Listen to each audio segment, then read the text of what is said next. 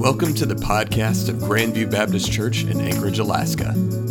This episode contains a sermon from May 15th by Brother Todd Burgess, titled Matthew 4, 5-7. We're in Matthew chapter 4. Been going through the temptations of Christ, and we're on the second one. And I like us, if we will, stand and read the scriptural text in honor and reference to God's word. And we're going to be in Matthew 4, 5-7. And it says, "And the devil taketh him up unto a holy city, and setteth him on the pinnacle of the temple, and saith unto him, If thou be the Son of God, cast thyself down, for it is written, He shall give his angels charge concerning thee, and in their hands they shall bear thee up, lest at any time thou dash thy foot against a stone. And Jesus said unto him, It is written, Thou shalt not tempt the Lord thy God." Most kind and gracious Lord God, I just pray, Lord, that we would understand this passage of Scripture, Father, and understand it from your perspective, and be able to see just how many times maybe we ourselves tempt you by our actions, by our words, and that we would learn not to do so, Father, but would stand up on your word and confront the evils of Satan. And so, Father, we just give you praise and glory now as we look at your word. In the name of Jesus we pray. Amen. Thank you. You may be seated. Now, over the last couple of weeks, we started in chapter 3, and what we saw was the need of real salvation. That's basically what all chapter 3 was about, was the plan of salvation was being written down, was being shown to us in a very clear way, and that a person has to recognize God's judgment on their life because of the sin in their life, because they're born sinners. I was born sinners. You're born sinners. We're all born sinners. And we have to recognize that God is judging us because of that sin. And then we have to repent of that sin. And then from there, we turn away from that sin and turn to Jesus Christ and the work he did on the cross of Calvary by shedding his blood that paid the price for that sin. And that's the plan of salvation. That's the way it has always been from Genesis 1:1 until Revelation 21 or 22. Can't remember how many chapters it had. But it's always been that way. Okay, it's always been that way. Old Testament, they look forward to the Messiah, the promised one. We look back to the one who was promised, that is Jesus Christ. And we know him that way. And so that's important. Now, chapters 4 and 5 that we're going to be in, we're in here, and then we're moving on and as we go. But in those chapters, what we see is we're dealing with the child of God, the believer, the person that has accepted by faith what Jesus has done. They've repented of their sin, and they are a child of God. And so in chapters 4 and 5, we're dealing with believers, and he's showing them how to live out the rest of their lives in the fullness and guidance of the Holy Spirit of God. That's what we see in chapters 4 and 5. And Matthew here is using Jesus as our example. And so you can't have a better example than that. And so the first thing that the Holy Spirit does in Jesus' life, he says, he compels him to go into the wilderness to fast and pray. I find that very interesting. That's the first thing the Holy Spirit does with Jesus, the Son of God, the sinless one. He needed to go fast and pray. And again, he's doing this for our benefit, teaching us how he expects us to live. And so that's so important for us to realize. And so him being our example, we should see the importance of fasting and praying in our life. Now, we looked at the first temptation last week. And as I said, there might have been more than 3, but we only have 3 recorded here. And I think these 3, as I've already mentioned, I believe that these 3 types of sin covers the whole gambit of sin. Myself. That's just my own personal belief based on the scriptures I shared with you last week. But that first one is overcome the lust of the flesh. And we found out we overcome the lust of the flesh by what? By being content in the provisions of God. We got to be content. Whether we're rich, poor, hungry, or well-fed, makes no difference. We're content where God has us in our circumstances, in our situations, because we're trusting Him. He is going to provide for us. And so we learn to be content. Now today we're looking at the pride of life. And how do we overcome the pride of life? I believe according to Scripture right here, it says we overcome the pride of life by being humbly obedient in faith to God's plan.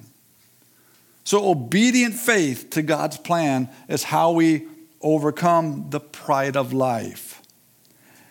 And so the second temptation, being the pride of life, we see here that Satan has taken Jesus to a place that would appeal to Jesus' pride.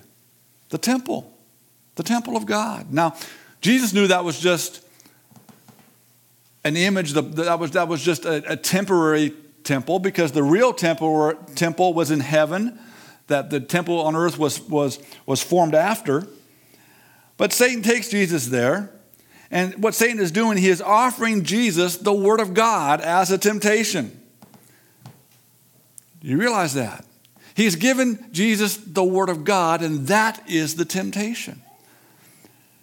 And so it's important that we realize that we need to be in God's Word, studying God's Word, rightly dividing the Word of God, so that we don't fall into this temptation of the pride of life.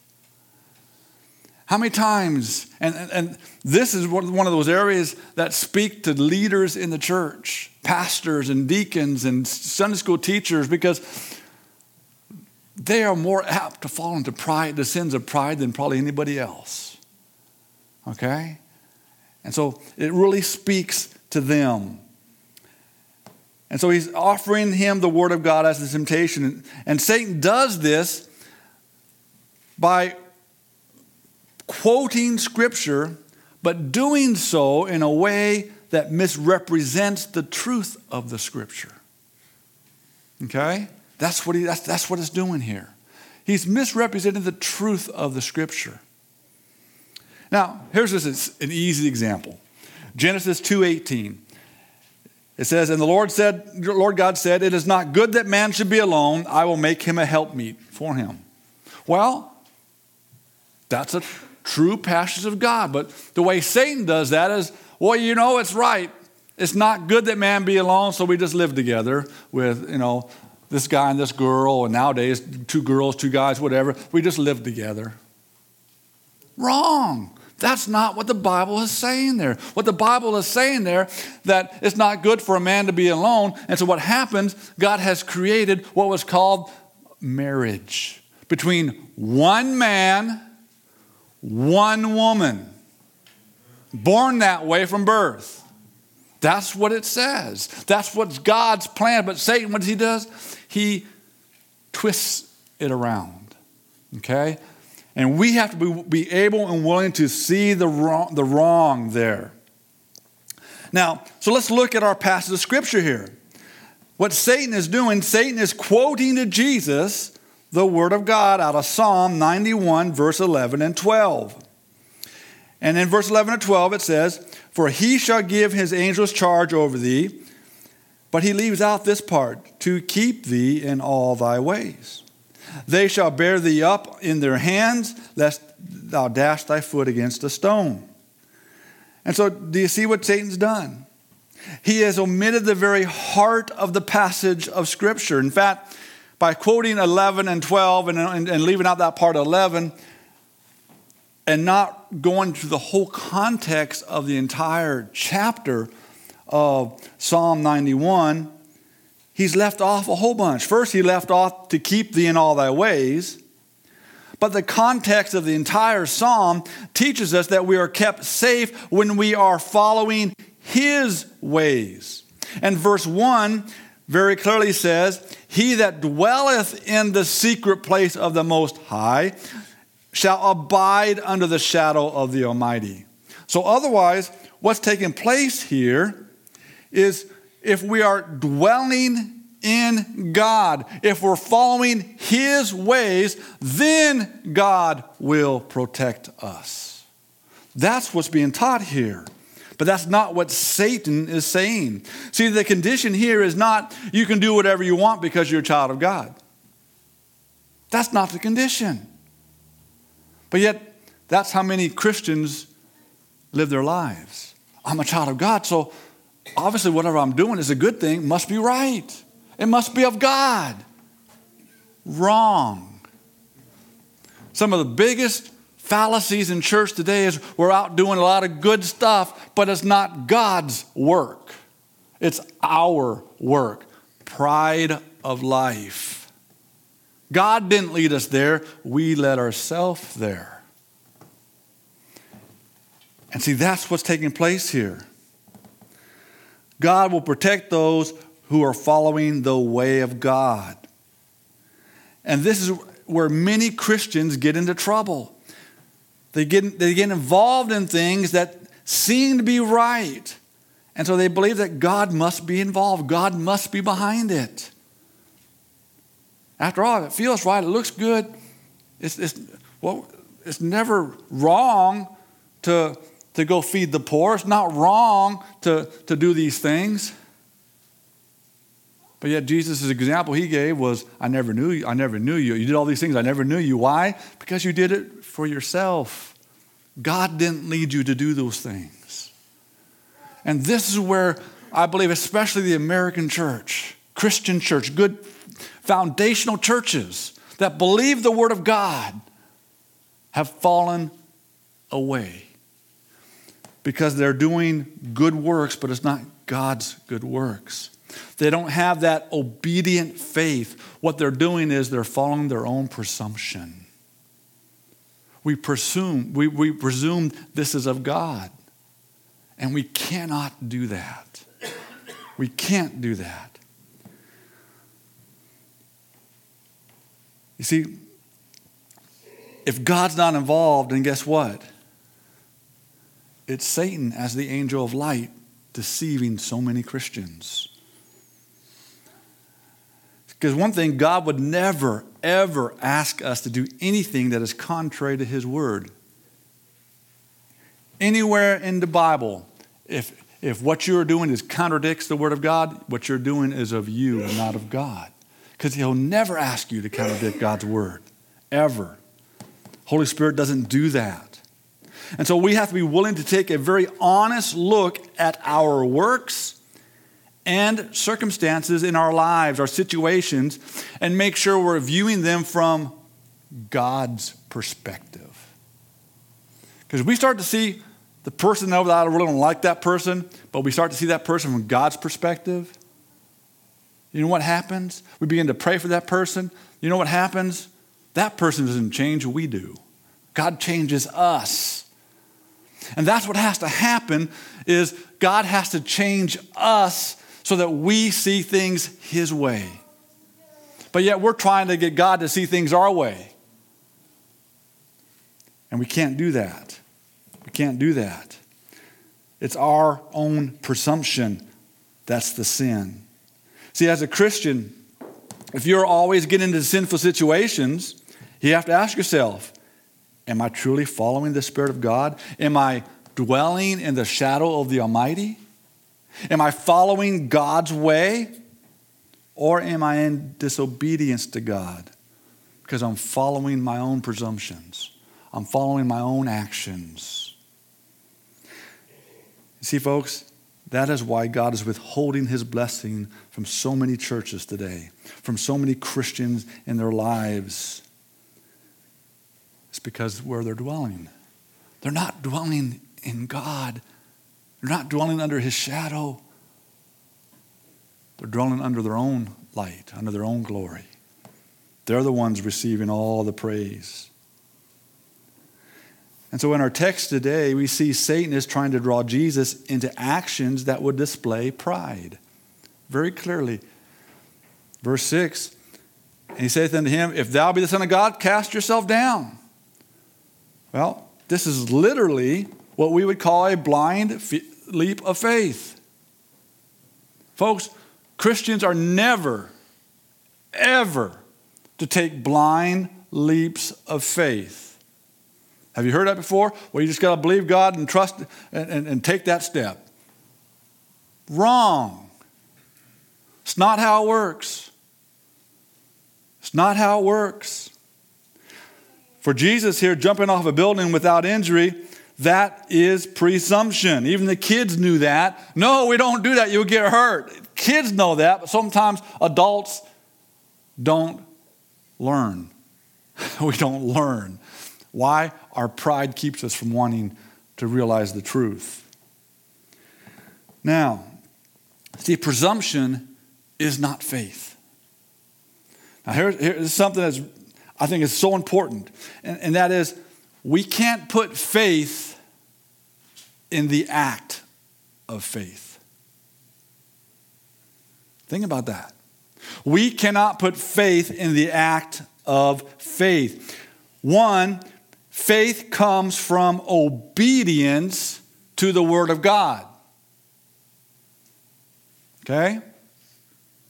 So anything that the Holy Spirit of God is leading you to do, within your circumstances, in your situations, all those things, at some point God's going to draw you to His Word to confirm that. So until you get that confirmation from God's Word, and that don't mean you go in here and find a verse, that's the one I want. Yep, okay, I'm standing on that. No. You don't do that. Through your daily devotions, your daily Bible studies, daily prayer life, you're able to see from God's perspective your circumstances, and He'll draw to that verse. And as you're reading that verse, you've read 100 times, all of a sudden you read it this time, boom. Oh, Lord, yes, thank you.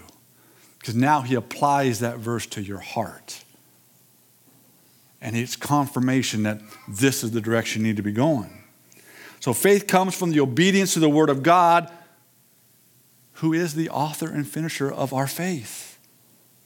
You see, the problem with Christians today is Jesus is the one who gave us the Word. Jesus is the one who gave us the faith. The faith is not ours. The Word is not ours. It's Jesus's. It belongs to Him. He has given it to us. Faith is a gift of God. Okay? It's a gift of God. It's not based upon you or me. It's not based upon my abilities or your abilities. It's based upon God's ability to perform what He said He would perform. Nothing to do with us. Our part is to be obedient to the Word of God of what He has told us, what He has shared with us. To be obedient to it. But yet too often Christians, we fall into these acts of presumption instead of faith. Because it's not my faith, it's not your faith.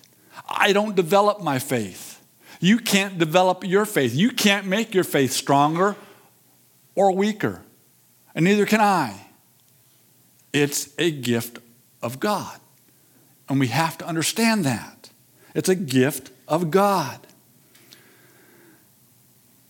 And it's based upon God's ability. Now, here's an example. Hebrews 12, verse 2. This is Jesus. And it says, looking unto Jesus, the author and finisher of our faith. He created it, and He will finish it for us. Who? Now, that's Jesus. For the joy that was set before Him, endured the cross, despising the shame, and is set down at the right hand of the throne of God. Now, what we see in this passage is Jesus has obedient faith, not presumption. Why? Well, it's very simple.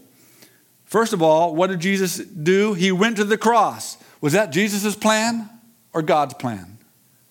That was God the Father's plan. Why? Because it was written in prophecy, written in the Old Testament, that Messiah had to go to the cross for our sin. All Jesus was doing, He read the Word of God. There it is. That's where I have to go. I have to be obedient to the Father. Okay? Same thing works out in yours and my life. So He endured the cross. He despised all the shame because He knew this is what the Father wanted Him to do. He didn't care what everybody else thought. All he cared was, what does the Father think? And that's why the Father, every time the Father said something about Jesus, says, this is my Son in whom I am well pleased. Oh, that he could say that about us. And then he sat down at the right hand of the throne of God. But why did Jesus do all this? It said, for the joy that was set before him. Jesus went through all that because it was the Father's will for him to go through all that, but he did it for the joy. You know who the joy was? You and I coming into fellowship with the Father because of what Jesus did. That was the joy set before Jesus. That's why he endured it all, so that we could have fellowship again with God. That was lost because of our sin. See, it is through the Spirit by which he gives each of us a measure of faith. Therefore, we can only respond with the measure that God has given us. You know when it says we need to be faithful in a little bit? Well, when we learn to be faithful in that little bit over here, telling the truth, things we teach our kids to do, many times as adults we don't do. You know, we justify our actions. Well, I'm an adult now, and it's no big kids. I don't want you doing that. Wrong answer. Okay? If we can't be faithful in these little things, God's not going to give us the bigger things. Our word should be our word. If you give your word to someone, you hold on to your word even at your own peril. Okay? Or you go and admit and confess that person, what I said was wrong, and I cannot do that. Then that's fine. But we got to hold to our word. We can't lie. We can't give these little, tell them I'm not home when you're home. I mean, all those kind of things we justify so often. But yet, God looks at us and looks at his Son and says, hey, your blood was for that too. One day they might learn. You know? How faithful are we? How obedient are we? You know what? If Jesus would have jumped off that tabernacle, I believe he would have died. Because he wasn't being obedient to the Father. He would have been just like you and I would have jumped off. Same thing happens. Okay? Now God can do miracles. I believe in miracles. But when we act in presumption and not faith, what takes place is pride takes place. And pride is what leads Christians into a state of presumption instead of faith. And we deviate from the plan of God by following our own plan. Again, the pride of life, we overcome it by humble, obedient faith to God's plan. Okay? We have to do that. And so presumption assumes that God is going to follow me. Well, God, this looks good. You need to follow this. This is it. God, come join me. Isn't that what we do? We hope God's going to join us in what we're doing because we haven't got a word from him. Folks, this puts the child in charge of God. Now, here's an example that may offend some folks, but this is what destroys families, is when parents allow children to run the house. I'm sorry, parents, you're the authority. Your job is to teach your children to obey your authority. Don't debate with your kids. Well, if you do this and do this, and just I'll get on a little rampage here, but when you got 2 and 3 or 4-year-old kids and you negotiate with them, that is wrong. I said, do that, go do it. I can see it with my own grandkids. They come over to our house, Pop and Nana tell us to do something, they do it. Nana may say twice, but they do it. Pop says it once. I don't play it, you know. Sometimes their parents come over and, well, this and that, and it's like, it's enough, go do it, you know. Kids need to learn obedience. Christians, we need to learn obedience to the Word of God. That's so important that we do that. We can't treat God like that. You've heard these things, just believe that God will be with you. God delights in providing for his children. Folks, these are all true statements. but make sure it's God's the one that's leading us there, and he's confirming it in his word. See, too often ministries, they get into deep financial hardships because they're being presumptuous. We have to be willing to ask what scriptures are our actions based upon. The ministries we're doing in the church. Many times, God started it 30 years ago, and he was blessing it, and he initiated it. But sometimes I only see one burning bush. I only see one cross in the Red Sea. I don't see God doing things throughout all 5,000 or 6,000 years of history we have here. I don't see God doing things twice. A couple times, but not over and over and over. I don't see a lot of repetition with God. Here's one passage of Scripture. I can do all things through Christ which strengthens me. This passage is routinely misquoted and misused. Okay? You see, this is saying that I can name what my need is and God's going to give it to me? No, it's not. When you take verses 11 and 12, it says, now that I speak in respect of want, I have learned. That's the key. Paul says, I have learned in whatsoever state I am, therewith to be content. I know how to be abased. I know how to abound. Everywhere and in all things I am instructed both to be full and to be hungry, both to abound and to suffer need. I can do all things through Christ that strengthens me.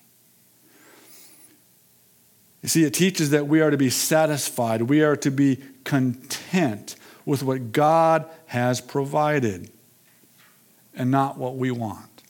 So this is one of those passages that goes back to the lust of the flesh. Being content. In fact, many of the times you're going to see lust of the flesh, pride of life, they go together. When you commit a sin, it's usually you've committed both these things because they just go together.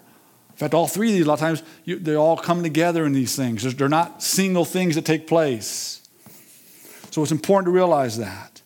But what we have to understand is that we need that obedient faith, not presumption. In fact, the Bible says in Deuteronomy 18:21, it says, and if thou say in thine heart, how shall we know the word which the Lord hath not spoken?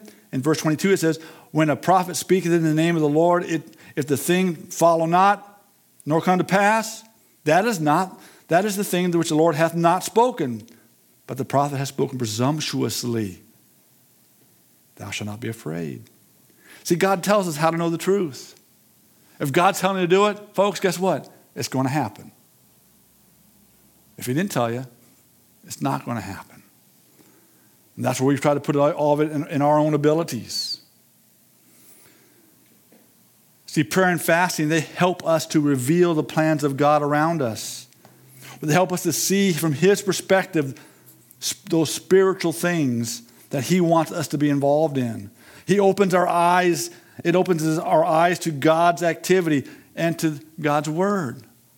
I'm always amazed when reading God's word, how verses I've read, and then I get something new out of that verse I've read many times before. That's just God opening my eyes to it. Yet too often we hope our actions or words are going to be confirmed by God. Folks, we have to be very careful about saying, well, God told me this. Well, God showed me that. I'm not opposed to that. God can do that. But my response usually is, well, first, then where is your step of obedient faith?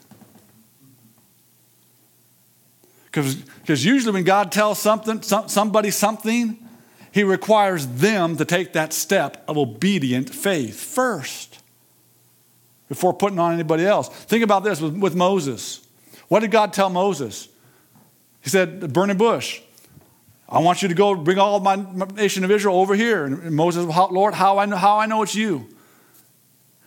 I like this. And God goes, well, simply when my people of Israel are over here at this mountain worshiping me, then you know it was me. Okay. So basically what he's saying, Moses, stop asking questions, start walking to Egypt. That's what he had to do.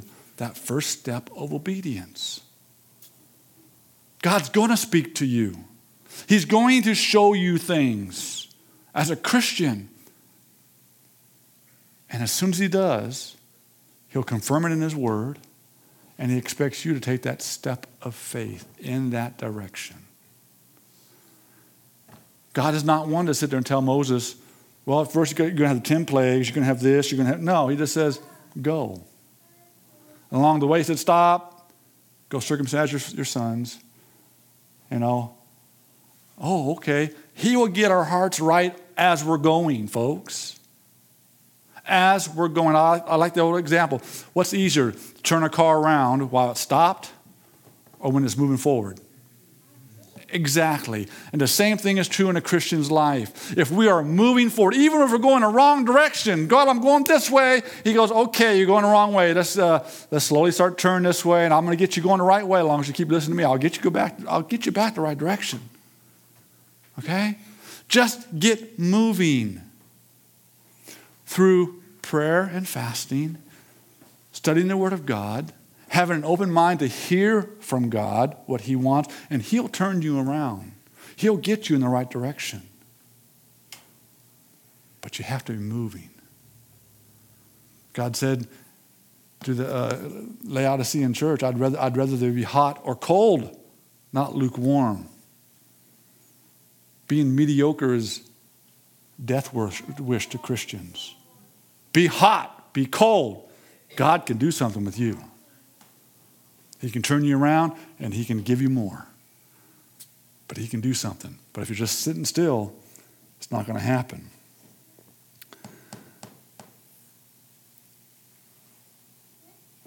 See, we have to keep ourselves in obedient faith. That is so important. Because many times the reason we give wrong responses to God is because that's what we've been putting in our heart. Folks, I'm here to tell you, stuff I'm preaching, I didn't learn as a child and growing up at Eagle River First Baptist Church. I didn't learn it there. I didn't learn it until I went to an independent Baptist church after I was a pastor. In the first church I pastored, I prayed, God, I need Bible teachers that know your word. Send me to them. And he did. There was a pastor when I was at Cotehill Baptist Church pastoring. 10 miles down the road, there was an independent Baptist church, and the pastor was there, and he had Bible classes every Tuesday. I went every Tuesday, and I started learning the Word of God, some things for the first time in my life. I never learned this stuff. Okay? If you have a desire to learn God's Word, he will put you in Bible classes with Bible teachers who will teach you the Word of God. And if he opens the door for you to go to seminary and do those things, great, do those things. Just make sure it's a good Bible-believing seminary. Okay? But if not, he'll teach you what you need to know. If you have a heart and desire for God's Word.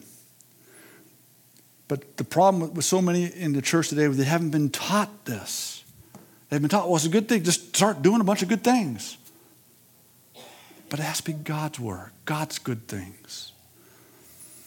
We should never be surprised with what comes out of our mouth or surprised by wrong actions that we do, because that's what we've been putting in our heart. That's what the Bible says. Be not deceived in Galatians 6, 7, and 9. God is not mocked, for whatsoever a man soweth, that shall he reap. I mean, that's what it says. So if you recognize what you've been reaping is not of God, then you haven't been sowing the right things in your heart. And it's never too late to stop and change. You can start today. You can change today. And we can begin obedient faith right away. Now, our last verse there is Jesus' response. And Jesus said in verse 7, it is written, thou shalt not tempt the Lord your God. Well, that raises the question, well, how do you tempt God? How do you tempt God? Well, this passage of Scripture is quoting Deuteronomy 6:16. And And it says, you shall not tempt the Lord your God as ye tempted him in Massah. Okay, well, what happened at Massah? I had to go look it up. And I read, that's where Moses struck the rock and it turned and water came out. Okay. So I read that passage of Scripture. And I saw the nation of Israel, the people that just crossed the Red Sea, destroyed Pharaoh's army. All these things took place. Now they're hungry. They're thirsty.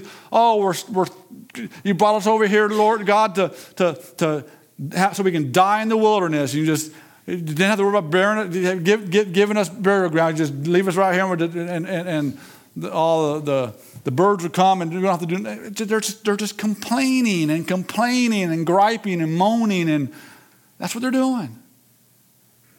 They're tempting the Lord.